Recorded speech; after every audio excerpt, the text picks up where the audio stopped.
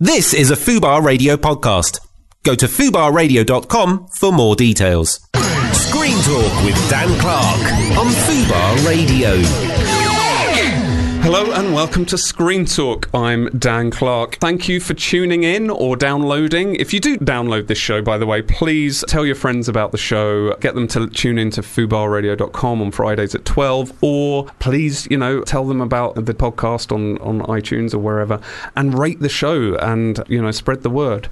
Just a little reminder, some people wonder why, if you've listened to this as a podcast, we introduce a song and then you don't hear it. Well, as a podcast, we don't have the rights to all the songs we get, but if you want to hear the show in its entirety with all the music, Fridays at 12 o'clock. So I'm going to crack straight on. We've got a great show today. We've got a brilliant guest, someone that I share a lot of friends with, but yet we've never met before, so I'm looking forward to talking to him. His name is Tom Riley. He's currently in the BBC comedy Ill Behaviour, which Sam Bain of the Peep Show writers fame wrote. It's a great show, a dark comedy. I urge you to see that. I think it's on iPlayer and on BBC Two. But first of all, let's introduce back, it's finally a regular thing, Mr. James Gill, everybody, who is going to tell us all about how dark times have got for cinema. Hopefully there'll be some positivity in this. James, hello. Dan, it's wonderful to see you. Thank you, my friend. Thank you for having me. Before we launch into this abyss. Tell me, what's happened? Well, so regular listeners will know that you and I have talked about this before, and last year I'm not saying that we plotted the death of cinema, but we definitely didn't plot it. I'm all in favour of trying to get it back. We certainly licked our finger, popped it in the air to see which way the wind was blowing, and it would appear, I don't want to sound smug, but we called it. We were correct in that numbers are dwindling, and that unless you have, say, a Bond movie, a superhero movie, a movie that involves Vin Diesel and fast cars, you may well be struggling when it comes to the box office. And lo and behold, this summer, gross box office receipts are down 13% on last year, which, I'm no Carol Vorderman, but that's a lot of money. And so what is possibly going to happen is that the window from cinema to home ents or video on demand, that window is potentially going to get smaller and smaller. So a lot of the studios are in favour of the window getting smaller and smaller. So a film comes out of the cinema, and then within a matter of weeks, you can watch it at home. You'll be paying more money, probably maybe 20, 30, 40 pounds, but that could well be the option. Nearly all the studios are in favour, apart from Disney. And if you look at the highest grossing movies of recent years, you will see why Disney are not in favour of it, because they are hoovering up. That's also because they own several other studios, like they own Marvel and they own Pixar and they own, I don't know who else. There's ABC Television, they own. Absolutely. So they own probably a third of the entertainment business, right? Absolutely. And on top of that, they're remaking their own movies. They're remaking, again, something that we talked about in the past. They're just raiding their back catalogue because they print money. The highest grossing movie worldwide so far this year, by some distance, is Beauty and the Beast. Really? It is, yeah. Oh, that's surprising. What's the theory for having the window between cinema release and home video on demand or whatever being short? I would have thought if people thought, I can't see that film for another 6 months, you might be more inclined to go and see it at the cinema. But there must. I'm obviously just a guy. There's lots of experts there that have got theories. So I'm not saying I'm right and they're all wrong. But how often do you hear this from friends these days? It's something that you didn't used to hear. What was the film like? Wait for it to come out on DVD, or wait for it to come out on Google Play. There's so many movies now that if it doesn't have the epic cinematography, if it doesn't have the explosions, if it doesn't have that, let's be honest, that huge big screen feel, you're probably going to wait for it to come on DVD or the digital equivalent. And that's the problem. There is a knight in shining armour, and his name is Christopher Nolan, and as long as he's around, he will be doing everything in his power to ensure that you still go to the cinema. But I mean, it's almost like one guy fighting the tide. Yeah, well, he's very, very passionate about cinema, theatres, film, celluloid. He's very old school. And generally speaking, I would compare the cinemas and the movie studios a little bit to black cabs and also Uber. Print media, in so much as that people were warning them of the dangers for years, and they were too resistant to change, and now here we are having this conversation with video on demand looming. But the thing is it didn't get destroyed overnight like the music business did. You know, people have had a long time. They've had so long. Yeah, they've had so long to work this out. In a nutshell, too many movies aren't quite good enough. If you and your missus want to go to the... Sorry for saying missus, it's just how I speak. If you and your missus want to go to the cinema and you get nachos, popcorn and a drink, you're not getting any change out of 40 quid. If you whack a babysitter on top of that, you might be talking the best part of £100. And if a film's not... I get it. If a film isn't absolutely sensational, you're not going to do it. Yeah. I can't say what film it was because I'm embargoed, but I saw a film the other night that is very hotly tipped, and it's just not quite good enough to justify people spending all that money to go to the cinema. And instead, they will wait for that film to come onto Sky Store or Netflix or what have you. I've probably said this before, but I just worry that what's happening, and as much as I love Netflix and Amazon Prime and all these things, I love having all that stuff at my fingertips, but I feel like films are going the way of music, which is that it becomes this disposable art form where you go, I've watched 10 minutes, I'll try something else. So true, 100%. I'm not into this. You don't give something the chance it should have. Sure, it does make the memory of driving all the way to a video shop, hiring a film for $3.99, taking it home, watching it and not being into it. It does seem like, really, we put up with that? But at the same time, you also watch things to the end. You kind of maybe enjoyed things a bit more because you're not doing so much, by the comparison. Way, for what it's worth, I agree 100%. Nothing beats the feeling of going to the cinema. And when you're at the cinema, Brett Goldstein, our friend, will back me up on this, I have to sit on the front row because I feel like I'm in the movie. You don't get that watching a film on your phone on a train. Even like indie films that don't have special effects, I'm like, I like the communal experience. Not too busy. I don't like sold out cinemas. There I might disagree a little bit. Too often in recent weeks and months, and I love the cinema, and I've gone pretty much since birth. My grandparents took me every single week. I say that with no exaggeration. I've seen some terrible movies at the cinema, but too often recently I've seen something on the big screen and I've thought, that could have waited. That could have waited. And it breaks my heart to say that. Well, look, the good news, the silver lining, well, I don't know if it's a silver lining, but maybe it's just a freak accident. But I would say the good news is that film studios, I think, really have to pull their socks up. Well, yeah, and I think they know that movies have to be really, really good. But this summer, there's hope, you'd like to think, but this summer there were 3 films, varying degrees of success financially, that were successful, and they are Dunkirk, Baby Driver and The Big Sick. Now, obviously, The Big Sick, tiny compared to Dunkirk, but they were all films that made a profit, that people went into the cinema to see, and I guess, unless you say that Dunkirk is pre-existing IP because we've all heard of Dunkirk, they're all original films, original screenplays. I use screenplay in the loosest term with Dunkirk, just because there's very little dialogue. I agree.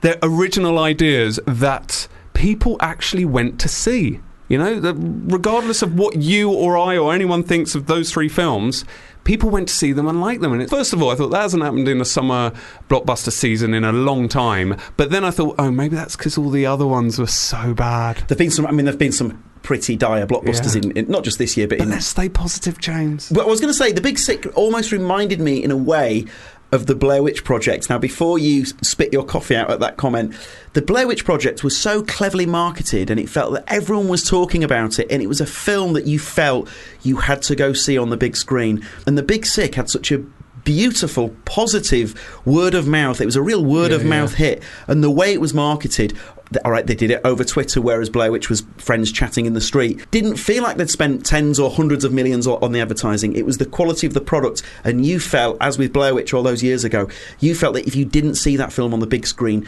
you were missing out on something. Yeah. But again, that comes back to our point. The Big Sick did well because it's a really good movie, and people loved it and cared about it. Yeah. Dunkirk, if you didn't see that on the big screen, done yourself a disservice. So you're a big thumbs up for Dunkirk, aren't you? I mean, if Christopher Nolan asked me to be an extra in one of his movies, I'd be his butler for free for life. I love that man. I think Interstellar is one of my favourite. 20 years into being a butler for free, I would do it. No, you know what? It was totally worth it. Mr. Nolan, if you're listening, it would totally be worth it. I thought Interstellar was a near perfect movie. I mean, these are movies that are profound. These are films that have something to say. These are films that stay with you long after the credits have rolled. And that's what Christopher Nolan delivers. You're not listening to this, Christopher, but if you are, I love you and everything that you've done for movies. For people like Dan and I who love cinema and we care so passionately about our films, I just wish there were 1,000 more of Christopher Nolan's out there. I 100% agree with you. He's got like one or two films that I wasn't as into, but across... Go on, which ones? I wasn't a big fan of Inception. I'm not a massive fan of the first and third Batman movies. But... Sorry, you can't see me wiping a tear from my right eye. But I adored Interstellar. I adored the middle Batman film. I adore The Prestige. I adore Memento. So his films are either like I absolutely love or they leave me a bit cold. But they are more on the I absolutely love. Interstellar, I would give the full 10 out of 10. I think it's a beautiful, amazing movie. And Dunkirk I really love, by the way. I thought it was a tremendous film. I had one issue with it.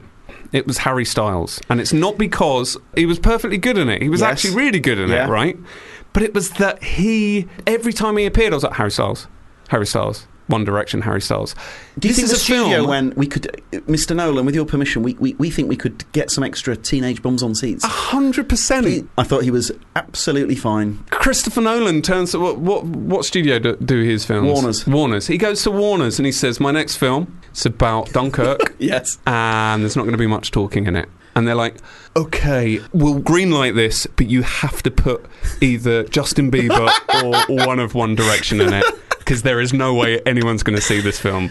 I do believe that, because he's got something like 50 million Twitter followers. If just an eighth of those people go to, Yeah. But anyway, I don't want to think that it was that calculated. But the fact that he's making such an experimental movie... Yeah, is wonderful. It's such a special thing in the year 2017. But this is the thing. I just want to go back to the Harry Styles thing, because it isn't like that he's acting, although that annoys me a bit. It's more that if you're doing a period film and then you put someone that is so connected to popular culture, that's a gimmick in there. Like, I felt like the authenticity of the costumes and the look of it and the feel of it. Tom Hardy, his face was covered for most of it, so I'm not going, oh, that's Tom Hardy. And anyway, I'm used to seeing him in films. Kenneth Branagh, he looks like he's from that era. Yes. So does Mark Rylance. Yes, yeah. Kenneth Branagh speaks like he's from the 40s. I get that, but you pop a singer from One Direction, I'm just like, oh, that's him. I'm happy to see him in an indie contemporary film or even a blockbuster or whatever, but just I think putting him in a period set film it just marred it ever so slightly for me. Apart from that, I thought it was beautiful. James, come back again, please. Now, before we talk to today's guest, the lovely Tom Riley, we are going to play his first of two choices of songs or music from films. This is from the film Magnolia, and it is the excellent Aimee Mann with Wise Up. Screen Talk with Dan Clark on Fubar Radio.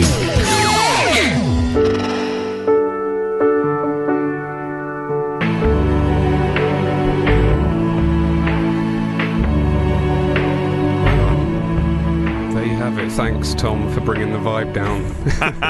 Just thought we'd start really, really low. Really low, yeah. A bit depressed. No, I actually love that song, and I have to admit, when I first saw Magnolia, which that is from, I think I even cried a little bit in that bit. Or at least a tear. Yeah, just a single tear. I think that was the plan. Is that, are you a fan of the film? I loved the film, I love the film. And it's kind of amazing, isn't it? It is. It's incredible. It's hard to watch, because it's such a onslaught of drama and occasional weird out there comedy. Like, my reason for picking that is it's kind of... starting melancholy and then just segueing straight into pretentious. Okay, good. That's two of my favourite things. Because I'm looking to direct a little short at the beginning of next year, and I've been trying to work out a way to do it, this kind of weird version where you are aware that the film that you're watching is like a film, but you still connect to it.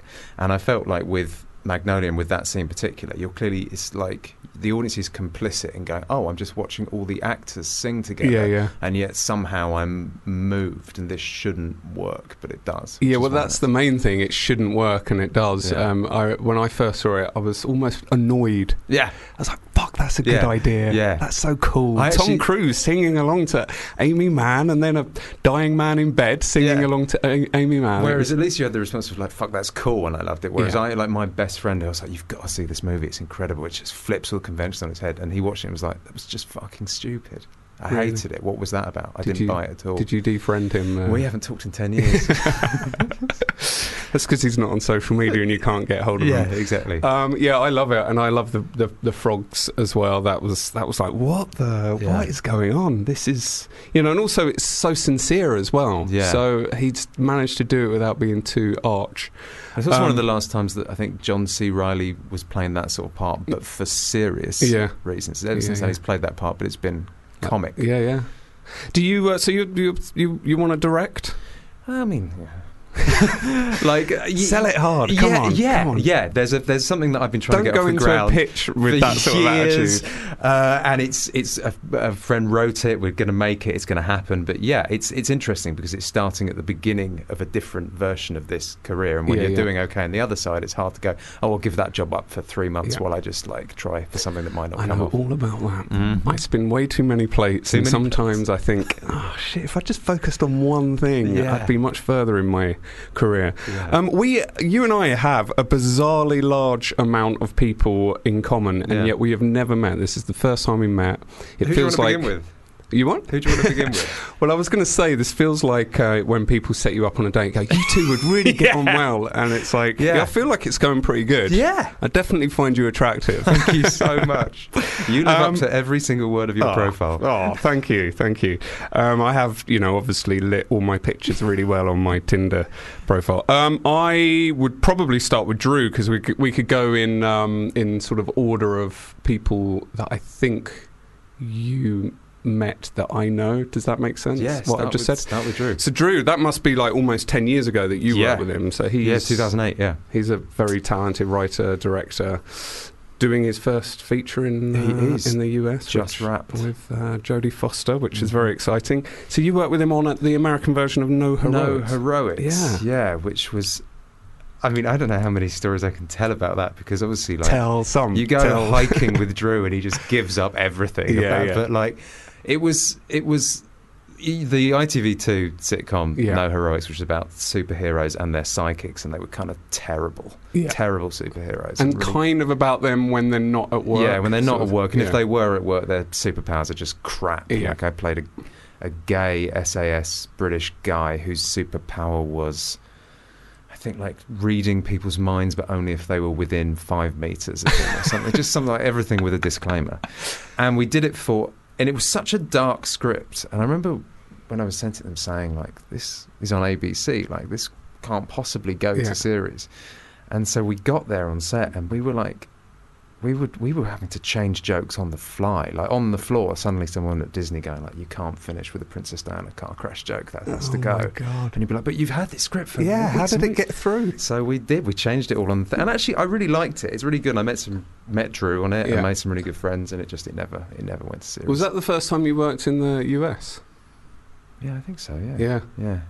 Yeah, that must have been exciting. Yeah, it was great. Isn't it amazing? Craft service, like that's all it's about. Is you're like, and this is all I can just take these. I can eat all day for free, and really good quality. Yeah, I don't understand why on British TV shows, even high budget, like big dramas, which you've been on plenty of, that in England it's still like food from the 1970s. Yeah. White bread with just a bit of ham in the middle, or... Well, the job that I'm sure we'll talk about that I just did had literally, their craft service table was a sink, like an old rusty sink, and on it there was a empty paint can full of biscuits, and another empty paint can of tea bags, and just like milk. And no paint!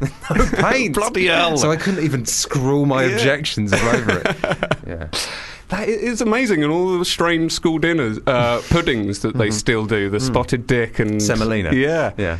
It's amazing, because I would say that the entertainment industry is one industry where there are a lot of people who are probably more health conscious than than maybe some other industries, and yet it's still this weird...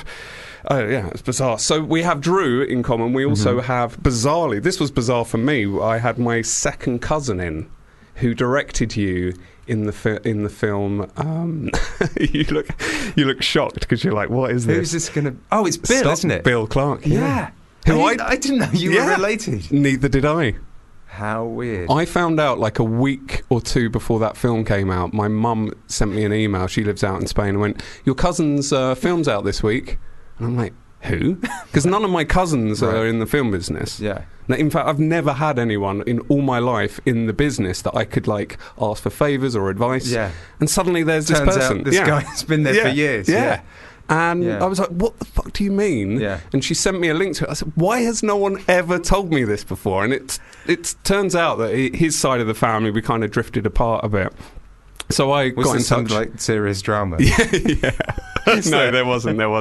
Well, not that, unless people have not told me about some heinous thing that happened. But yeah, so I got him in, and I went to see the film, and I mean, I wanted to talk to you about that because that was I was really impressed by that. I mean, that must have been a tiny budget, right? Oh yeah. I mean, you talk about craft services, but we were like, dressing rooms were on the floor of like a kitchen in a military base, and we were just, everything was on the fly. They did so. Starfish, for people that haven't heard the episode where I interviewed Bill, this is a drama that is about a guy suffering from, sepsis. Yeah. And you're in makeup for like 90% of that film, and I have to say, for a film of such a tiny budget, it is an incredible makeup. Well, that was the one thing. Joe Froggatt, who also produced it, and me were both like, this has to be, this bit has to work. Like, even if we put money anywhere, it has to be on that, because if that doesn't hold up, the whole thing's going to fall to pieces. Yeah. You would just tune off straight away. Yeah, right? yeah. If it was just a bad prosthetic. And do I remember right that you said he even used the original guy's like hands and limbs and things for certain shots? For and like things? close-ups are actually on Tom, the other Tom's, his real spinning limbs and stuff, and I just had sort of specially made gloves.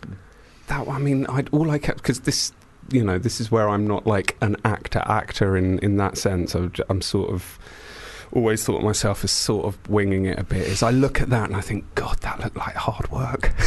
Yeah, but like it's so rewarding. It's rewarding, but it's also so difficult for me to make any like, oh, that's prosthetics for 6 weeks. Yeah. No, I just had to eat my food with a straw, because like the real Tom, that's his life for the last 15, 20 years. And he's got this incredible optimism with it, and he's positive and accepting. And so to me, go like, the prosthetics. I had to get up so early. So like to him, nudging him, going, God, this is tough. Trust me, I'll do that bitching about other jobs, but this one I have to be like, no, of course, it's of course. But also, I just thought, like, emotionally, like, you must have really got into that, like, that sort of zone of feeling like, you know, how limited you are. Every day I was thinking, what was the mood like on that shoot? Well,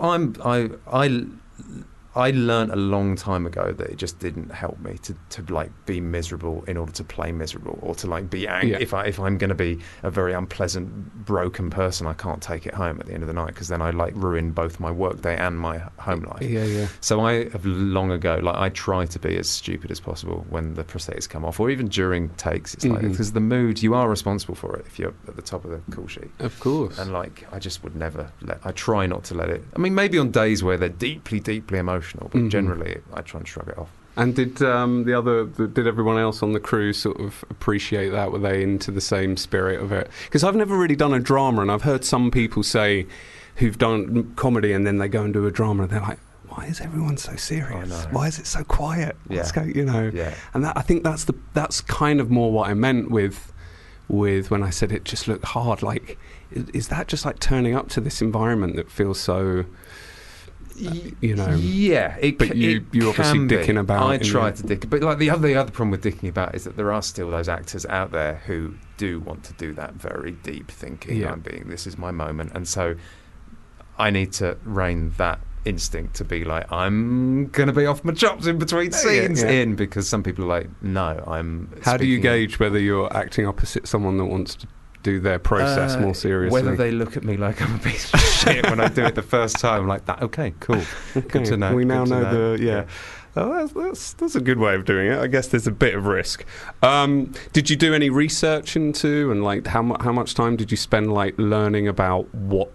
I mean, like, was there a physical? Like you hear about people have to go and learn how to walk with. Yeah, well, I spent a bit of time with Tom. And actually, you can see it in the film a bit, which I don't think I've ever said this before, but like the beginning of the movie, because I'm faking having fake legs, so I'm sort of, there weren't braces on or anything. I'm literally just doing it all, walking, and I assumed it would be very stiff walking like that. So the beginning of the movie, you can see I'm doing this kind of like wooden boy walk, and then the more I watch Tom, the more I realised that he had this kind of roll, which I guess was how his hips had adapted to the way he walks. So my walk actually changes throughout the whole movie from the beginning to the end, because I'm just trying to like, well, that's how he does it, okay, and I was changing it slightly. Because neither of us got to spend as much time with Tom or his wife Nick as we wanted to, because the film was in development. Bill must have told you for years, and like, because he was a friend of his, or he knew the guy. He knows that he worked with Nick on the company together. They were both in production together somewhere.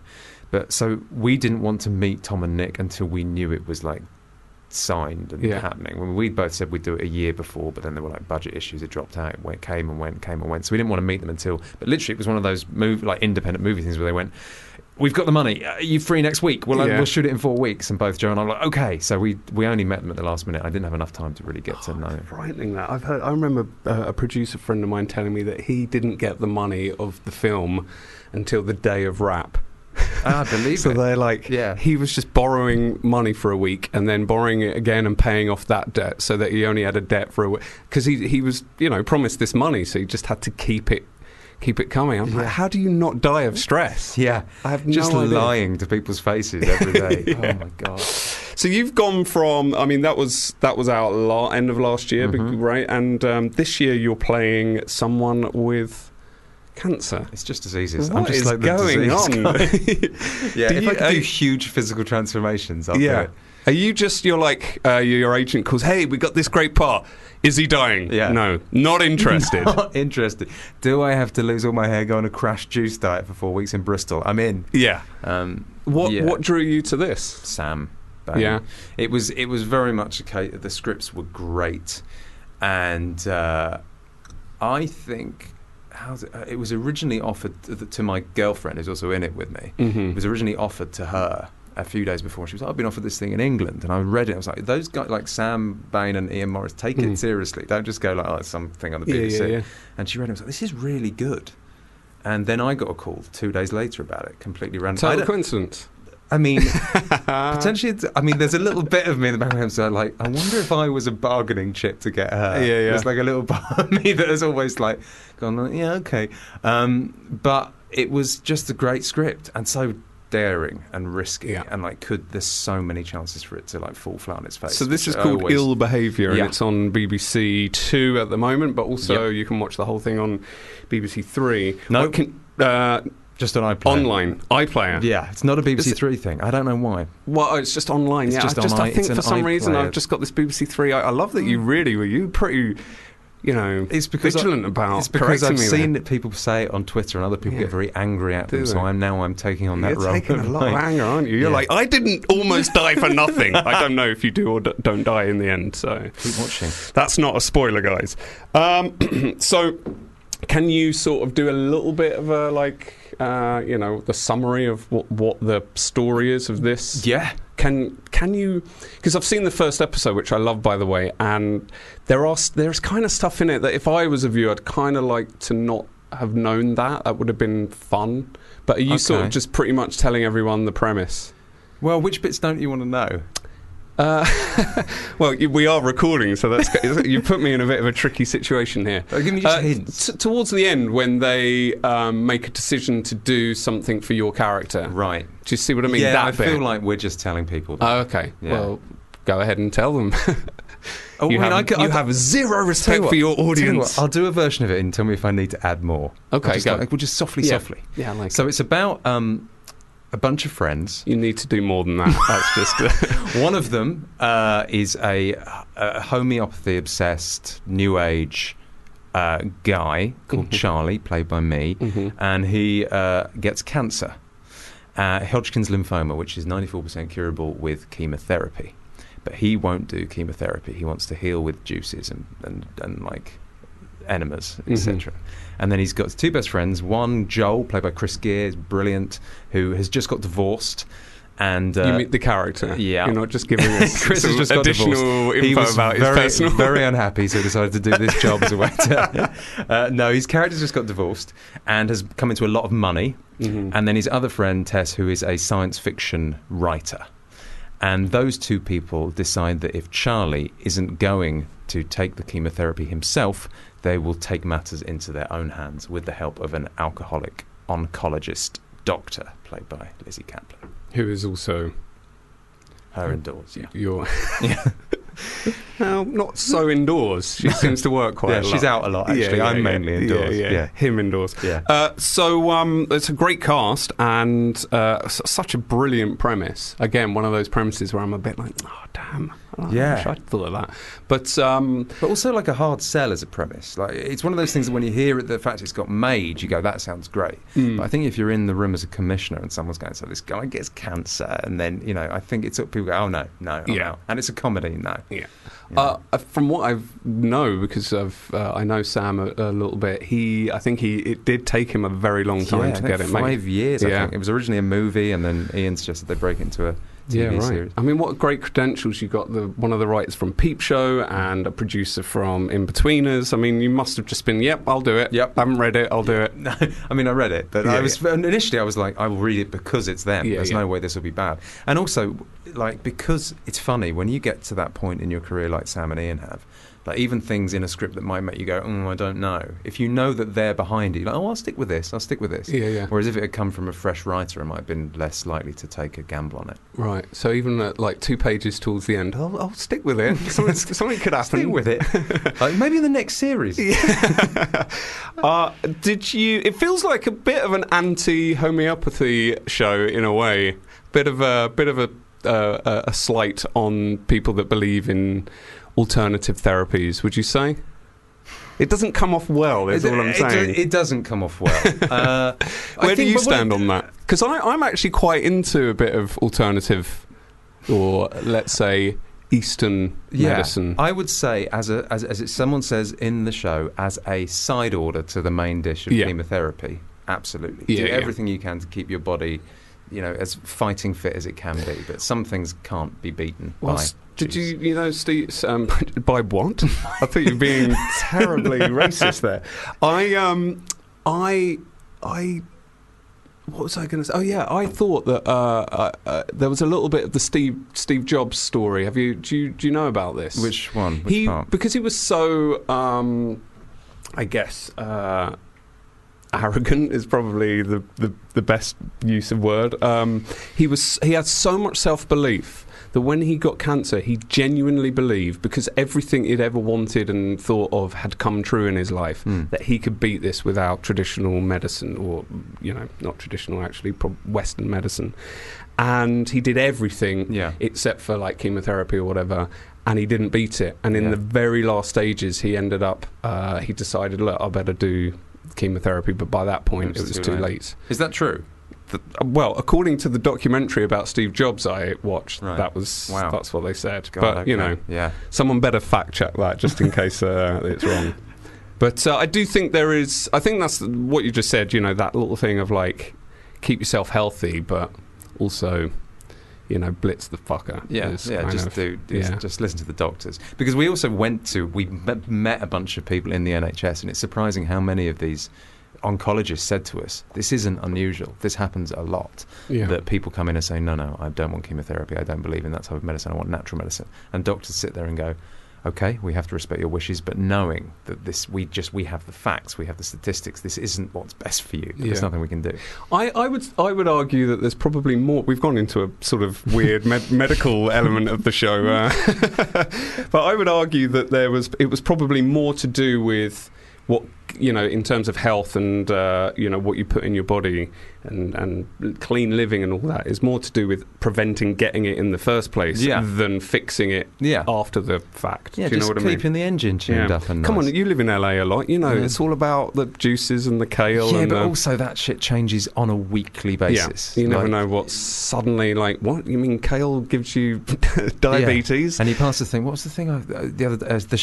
A sweat lodge. Yeah. Where you go in and you get wrapped in an infrared sleeping bag and watch Netflix for an hour while you sweat. I love the sound of that. I mean, it's like, and apparently you burn 800 calories. So everyone's like, I'm in. Well, I don't go to the gym, and I just like get in a sleeping bag and watch This Is Us for an hour. Like, it's perfect. What kind of sleeping bag, and have they washed it? That's if they smell clean. I mean, what I'm saying is I've done it. You see, you weren't going to admit to it. And so that's on at the moment, not on BBC Three. Did you did you? I mean, after that and after Starfish, are you just like, please, can I just have healthy, upbeat? I mean, he is actually quite upbeat character. Yeah, he's but, pretty cheery compared to the rest. You're of like, them. let's just know. I just want all singing, all dancing characters for the next couple of years. Or are you like, what's next? I want to be someone who is actually already dead. I mean how far can you go? I'm my own worst enemy because I finish a job like that and I'm like, the next job, just a guy who sits down. That would be nice in the sunshine. And then after about 3 months, I just get bored, and I'm like, I have to do something that like makes me feel like I've.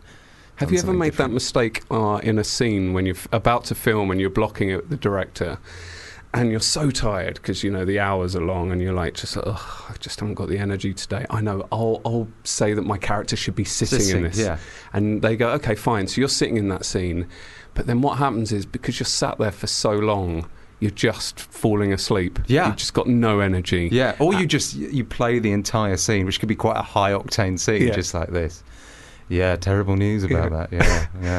You won the lottery. Great. In between words, your belly rumbles because you're so hungry. Exactly. Happens all the time.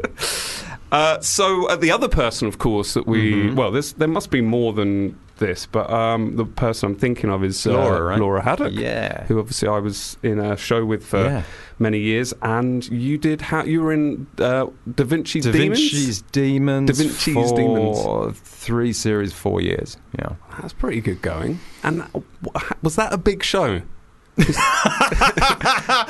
mean that in the most in not an unflattering way, because there are so many shows out there now. You don't know whether how big a show can be. Sometimes. I think that's the fairest way to describe it. Really? It's like someone to say, is that a big show? Because to all intents and purposes, yes, in that the budget was huge. Yeah, it was gigantic around the world, and we would go to Portugal and we go to Brazil, and we'd have people like screaming our names, and then we'd come back here and we would go, is that a big show?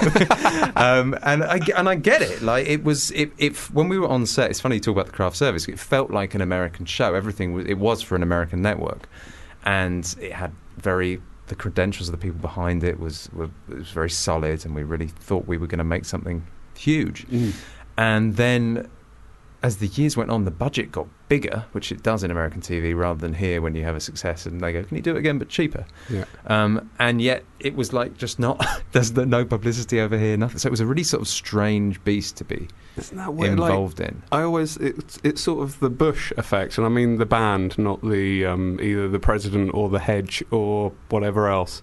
I always remember that Bush, the band, was slightly annoyed that they were absolutely ginormous in America, but no one really gave a shit in the UK. Yeah. There's still that thing, because like America, if you crack America, you're done. You're sorted. Yeah. But yet you kind of want to crack your home town or country, don't you? You sort of like, when you make something, you want everyone where you grew up to see it, don't you? So I can't really put the blame at anyone. It's not the publicist's fault. It's not anyone's fault. It's just people. Game of Thrones was happening at the same time. Right. We happened to be on Fox here, which wasn't as watched as most other networks. So it was just like unfortunate. Was it critically well received? It was mixed. I mean, like there were some people who loved it, especially that first series, and then.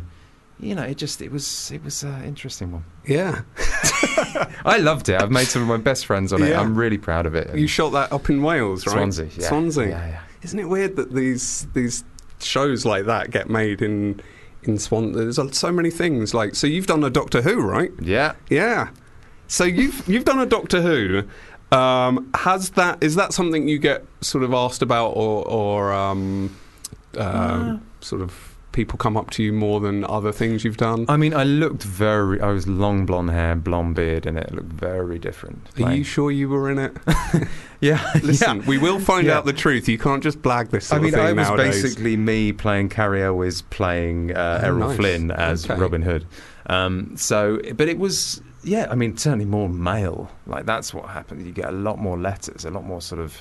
Oh, I thought you meant just all more men. Male attention. Yeah. I'm very much subject to the male gaze. Yeah, well, this blonde hair and blonde beard does sound very fetching. Yeah.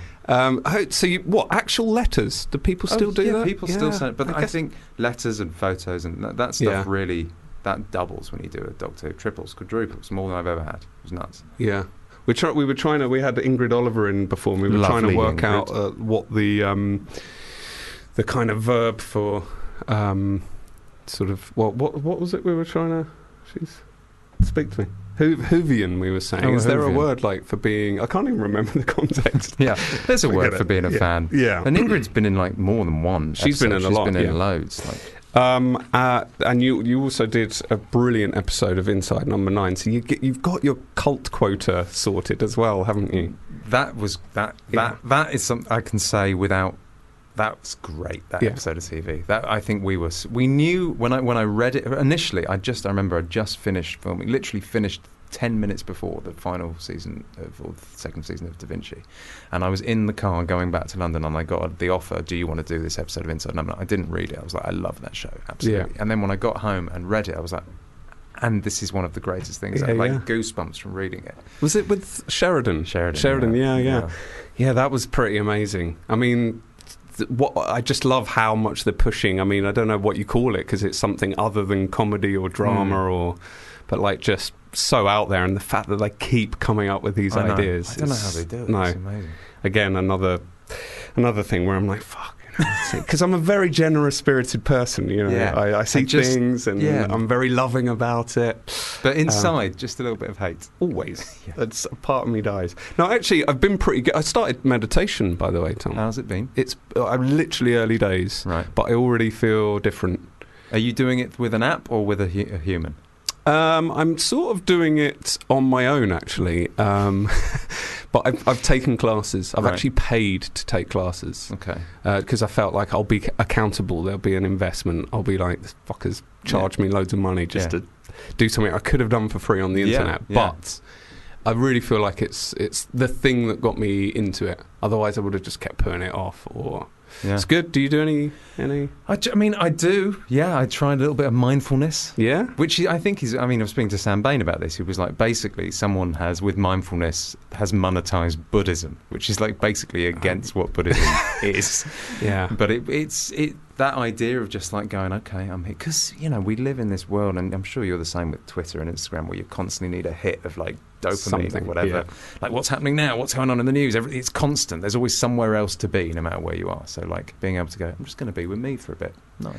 Absolutely agree. What I find weird about this hit of dopamine thing is it's not. We're not always after something that's actually good. No, like you understand why someone's addicted to alcohol or drugs because the initial hit is good, but often when I'm searching for something online, it's because what I read will annoy me or upset me. So it's like, where's the fun in any of this? And yet I'm addicted to it. It's like searching for reviews of your own stuff. Yeah. Like you're either going to get a spike of I'm great or like everyone hates me, and like yet still you do it just for that feeling of like I don't know. Yeah, well, I'm fully.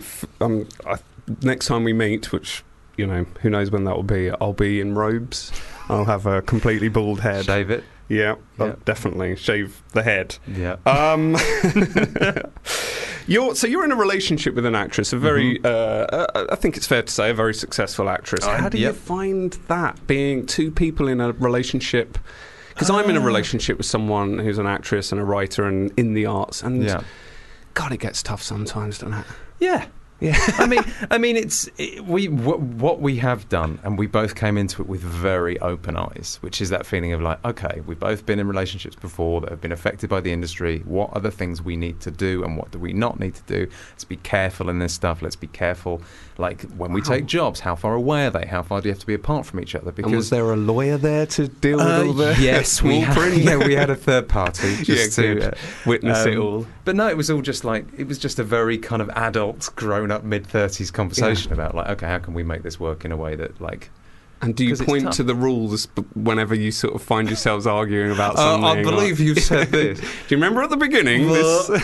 No, it was it's been great. Also, we've been very lucky thus far in that neither of us have had a job at the same time that's so great that we have to go like, I'm going to be in Alaska, you're going to be in New Zealand, but we've both got to do this. But it's always been a case of like, oh, that job's great for you, and I don't have anything right now that's as exciting for me, so I can come with you or like be around, I actually saw your wedding invitation to Drew on the wall of his kitchen. Oh, yeah? Yeah. I was like, when am I ever going to meet this guy? I don't even believe he exists. Drew's not even coming, but he keeps it up. What is he thinking?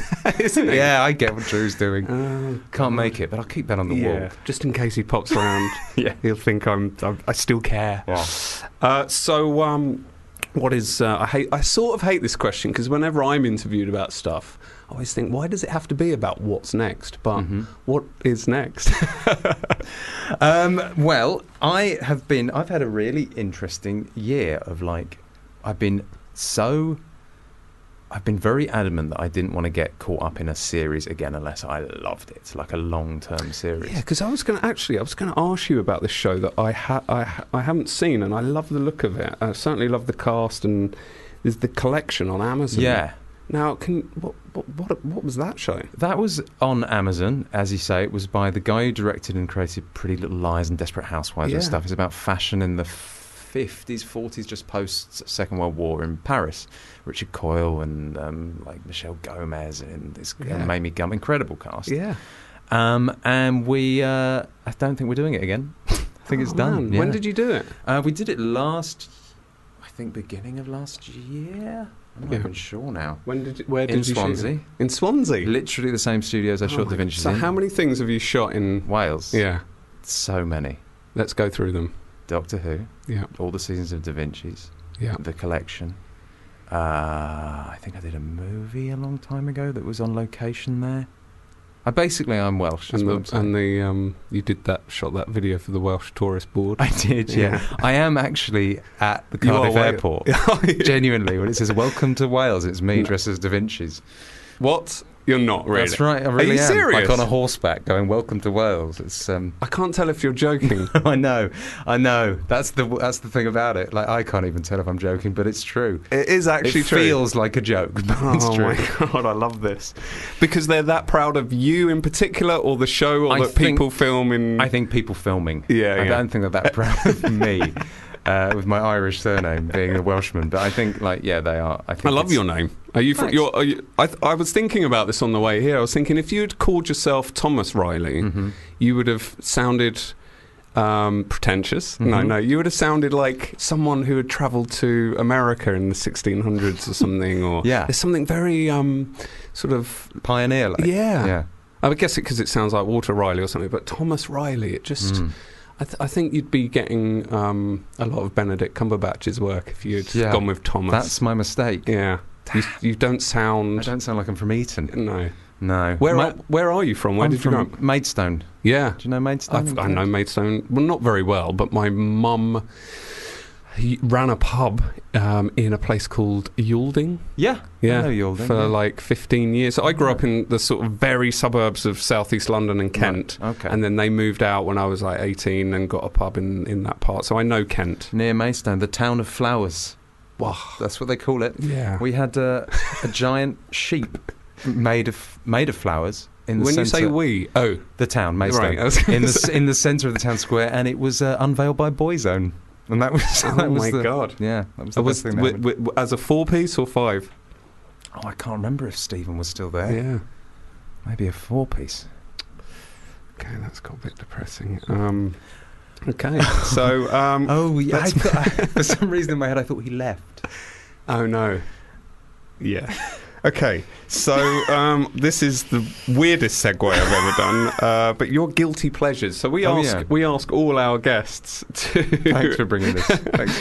We ask all our guests to pick a guilty pleasure just to chat about. Now, you obviously this represents something that you recognise as a bit naff, or maybe you think it's great and it's underrated. And I know that you've probably got wonderful taste usually, but you picked quite a lot of guilty pleasures, like about 5 or 6, like.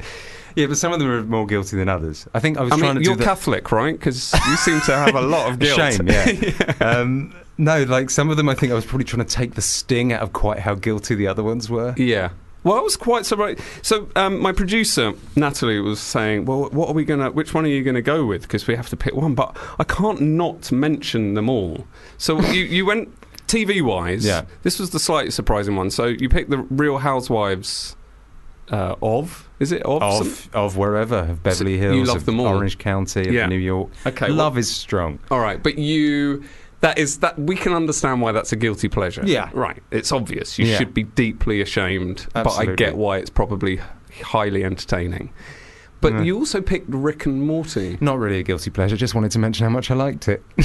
Oh, cunning. I like it. You knew what we would think. We'd think, why is he doing that? That's weird. But we should mention that actually he does have taste as well to offset the I see. Real Housewives. Okay. I wondered whether you thought, this is a terrible show, but I love it. No, it's wonderful. Okay, good. All right. And then, of course, film-wise, you picked the John Wick do you think anthology. that counts as a guilty pleasure? Well, I don't know, because we live in an age where there's so much sort of irony for what we like, and in a way it kind of doesn't feel... It's definitely not Housewives guilt, is it? But it's also not like high art, is it? No. I mean, I'm ashamed to say this because I sort of present a show about film and television, but I've not seen either John Wick film. No, because I just... I don't know. Very rarely do action films... entertain me anymore. Yeah, and I think that's why I like this one. Yeah? What is it you like about it? I just like the fact it's all about a man taking revenge for someone killing his dog, and as someone who owns a dog, I can completely understand. I would go on a killing spree. Would you? For buns. Would you? Yeah. That's the dog's name, That you don't mean you get payment in buns. In buns, yeah. I'll kill for buns. Cinnamon buns. What do you got?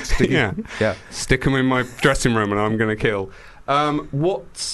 Is it played like properly serious and earnestly, even though it's revenge for his dog? No, I think there is. That's what for me makes it a slight guilty pleasure, is that they're winking at the camera ever so slightly, but not enough. Mm-hmm. It's earnest enough while at the same time being like, this is a bit stupid. And I hear the action in it is phenomenal. Extraordinary. Yeah. Beautiful, balletic. I'm going to go and watch it tonight, I think. You should, both. That is, well, I'll promise the first one. Let's see how I get on. And the other film you picked was, or the two films, see, this is how many you are riddled with guilt, aren't you? One was more like a genre. Yeah. Well, so the Planes, Trains and Parenthood. That kind of Steve Martin 80s, 90s comedies. Yeah, see, I think here at Screen Talk Towers, which is something I've never said, and I'm already hating myself for that. That was a guilty pleasure saying that. I think that's not a guilty pleasure. No, probably partly not. Because I feel like comedy is in such a weird place in film, especially nowadays, that I just look back on that probably with rose-tinted glasses and think, I wish they'd make something as good as Planes, Trains. I think you're right. Yeah. I think I just wanted to say that too. You were wrong. You fucked up with that one. I just long for optimism in cinema again, man. Yeah. That's why I like Wonder Woman. Did you?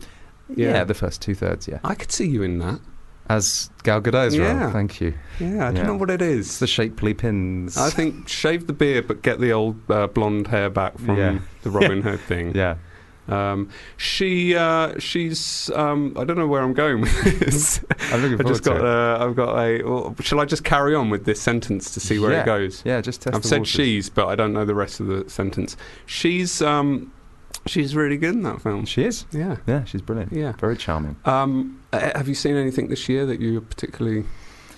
The Big Sick. Yeah, enjoyed that. I loved. Yeah. I think I was affected by the hype a little bit, but I still really enjoyed it. I think if I knew nothing about it, I would have gone, fuck, that was a brilliant film. Yeah, I think that's true. War of the Planet of the Apes. Oh, man, I can't wait to see that. It's great. Yeah. It's great. That's probably my favourite sort of popcorn franchise.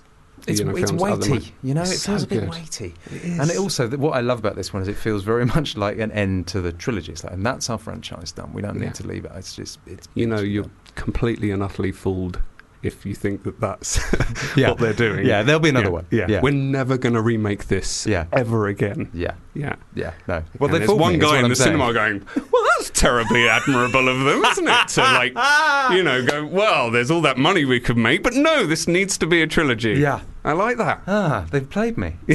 Sorry to break Those that computer monkeys played me. Yeah, they played me. I was teary in the second one. I'm like, this is a computer-generated monkey, and I'm upset. Gets it. Wow, Circus is good. Right, okay, so, look, it's been an absolute pleasure chatting to you and meeting you, actually. Yeah, you too.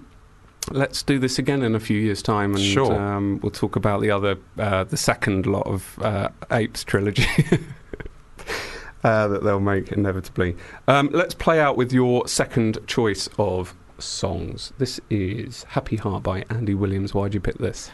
This is a song from the end of Shallow Grave. Right. So where... Why did you pause and smirk then? Because I was trying to work out exactly why I picked it. I suddenly realised I'm not sure. You haven't thought about it. You just went with a gut feeling, didn't you? Yeah, I think because I remember it's that same thing that I was talking about before, of like it being... It's a happy ending, but entirely for the audience, not for any of the characters. So if the film would end so differently with a different song, where everything goes to shit, they've like ruined their lives, and it could fade out to some bleak, to that Amy Mann song, could fade out to that at the end. But instead, Danny Boyle, in this very theatrical way, goes the other direction. It's like, this is all crazy and life's awful, and it's like for the audience to go, I love this. Okay, I love the fact I've watched this. Yeah. And I kind of admired it. Is the last shot where it's Ewan McGregor with the knife in the floorboard going through his shoulder...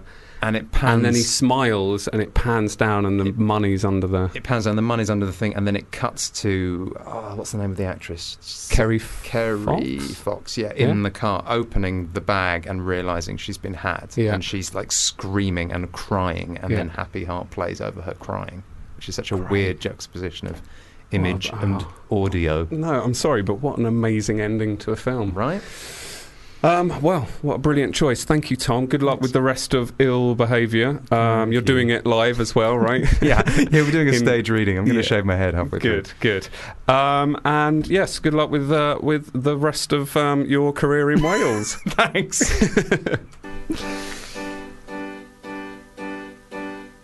There's a certain sound. If you enjoyed this podcast, please don't forget to rate and review us on iTunes.